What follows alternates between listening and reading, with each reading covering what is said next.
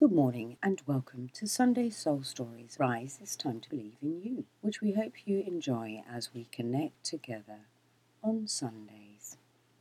As we journey through the discovery of soul stories to comfort your heart, mind, body, and soul.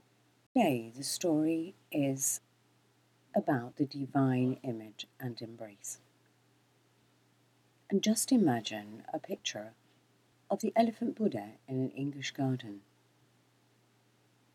A painting taken in St. Augustine's Church by Rembrandt of the prodigal son being embraced.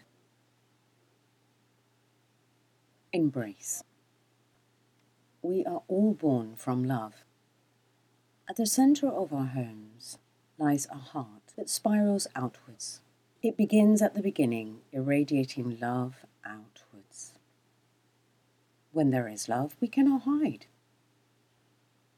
We can break the broken walls that surround our lives, find peace in the gardens of life, remove the weeds that choke and strangle, the essence of life's creation, embrace our childlike nature, love for one and another, like a mother for her sons and daughters, a joyful, a reflection of our true nature, a blessing or a burden, an embrace of love from us to you, to them. Rise with embracing the uniqueness of everyone you meet with the spirit of love. Thank you for taking the time, and I look forward to sharing with you the Sunday Soul Stories. God bless, keep safe, keep well, and keep smiling.